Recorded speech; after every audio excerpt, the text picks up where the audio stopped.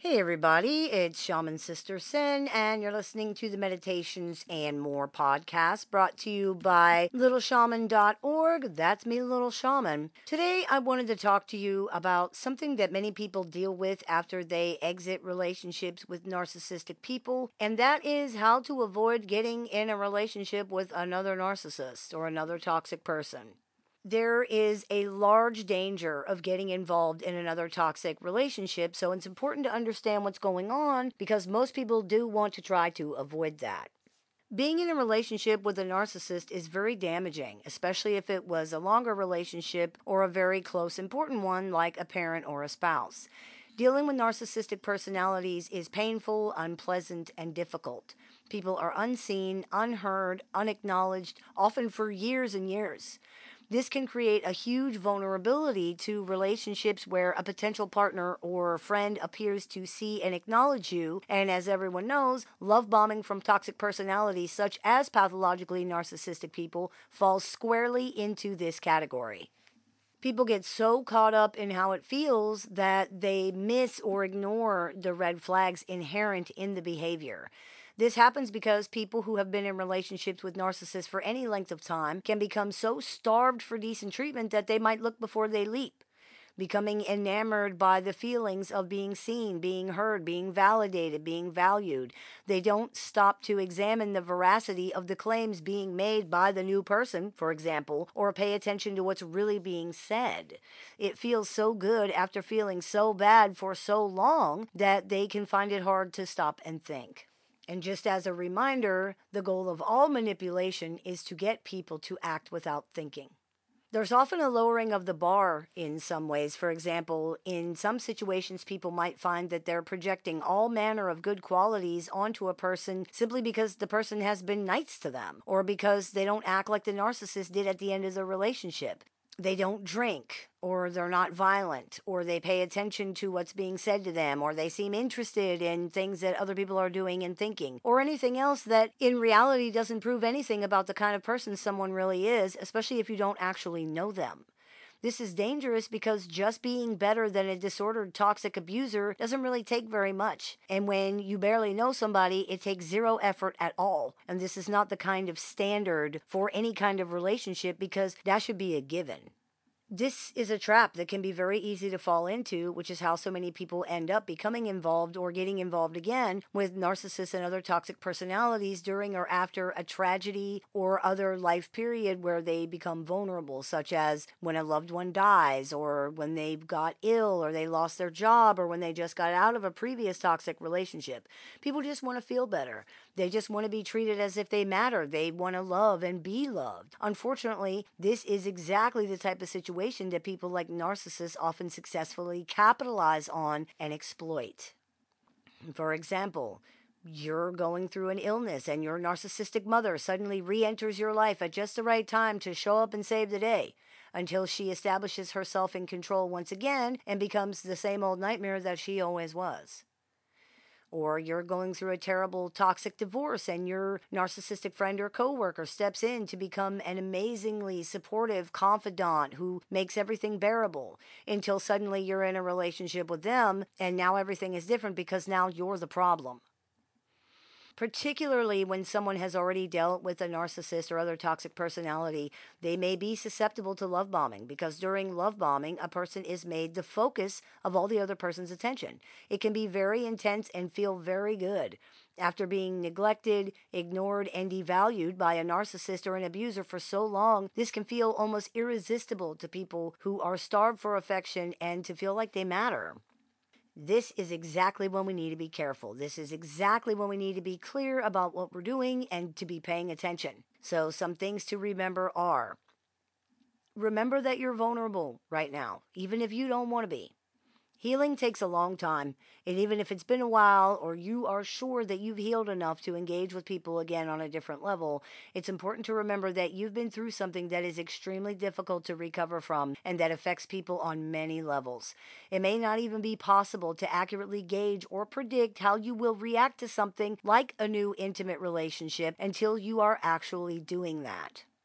Sometimes people think they're okay until they try it, and then they realize there's still a lot going on for them around that subject, or that they're more vulnerable than they thought they were. That's okay. Information is power. Go slow. Pay attention to what's happening. Pay attention to how you feel every step of the way. It is much, much better to be safe than sorry. This doesn't mean never take a risk. Interacting with others is always risky to a degree. So, what it means is to take measured, calculated risks that you are evaluating as clearly and honestly as you possibly can. That means we need to evaluate the situation based on the facts and not anyone's feelings. This helps us to stop ignoring or dismissing red flags. We must evaluate the situation based on the facts and not our feelings or the other person's feelings. But I love them, or but they love me, is not a solid reason, defense, or excuse for anything. And the reality is that it won't last, not long enough to matter in the end. The pain and the damage caused by abuse and mistreatment does last, and it will likely still matter for years after all the love is gone. Even when love remains, it's not enough to overcome that.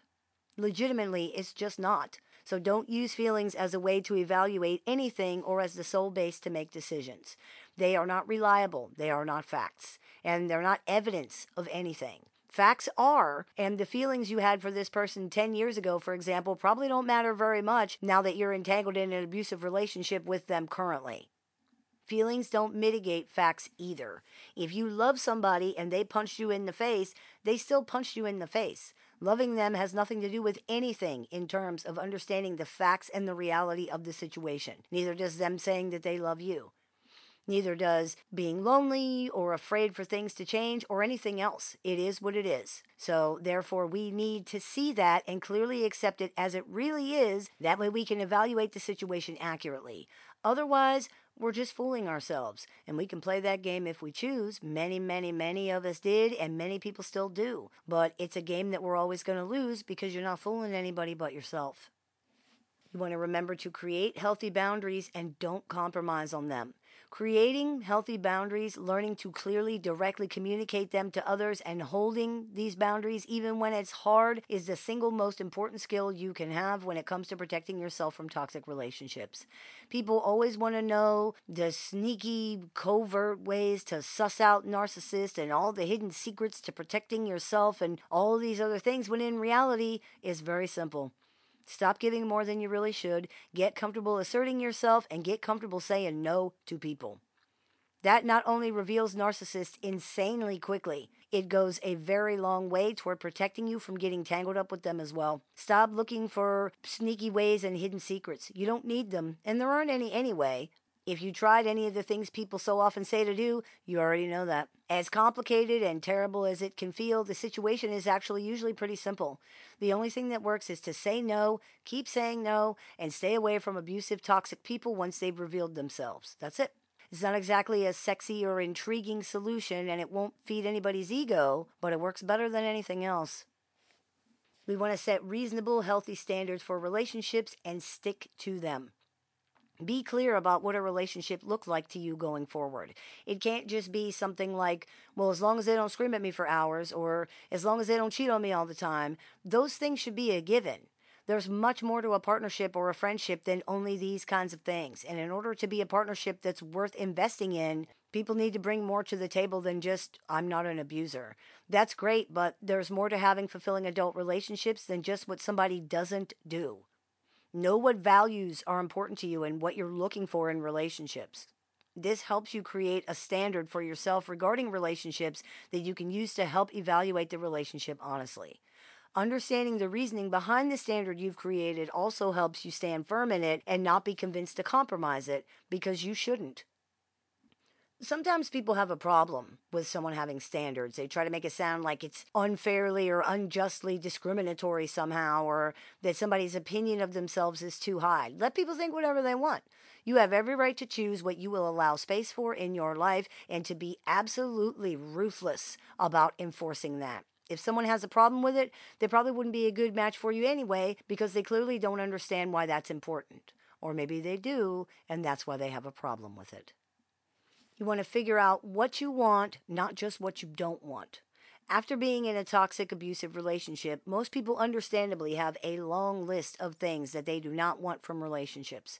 However, the question of what people actually do want is often not even part of the conversation, and it really should be. As we just discussed, knowing what you don't want is only part of the equation, and in some ways, it's a bit of a trap because just because someone doesn't do those particular things doesn't mean they're automatically going to be a good partner or a friend. It doesn't mean anything except that they don't do those particular things, or at least that they haven't done them yet, and that's a pretty low bar for any potential relationship of any kind. When you are creating your boundaries and your standards, think not just about what you don't want, but about what you do want. For example, if you don't want someone to yell at you, what do you want? Because someone doesn't have to yell to still be absolutely terrible at communication. They could refuse to answer, they could change the subject, they could make jokes incessantly and never take anything seriously. If you don't want someone in your life who drinks too much, what do you want? Because there are other compulsive behaviors or addictions that a person can have besides drinking. Or maybe they don't have an addiction, but they cheat. Or maybe they don't cheat, but they break things when they get angry. Or maybe they don't do any of those things, but they also don't listen to or care about a single thing that you say.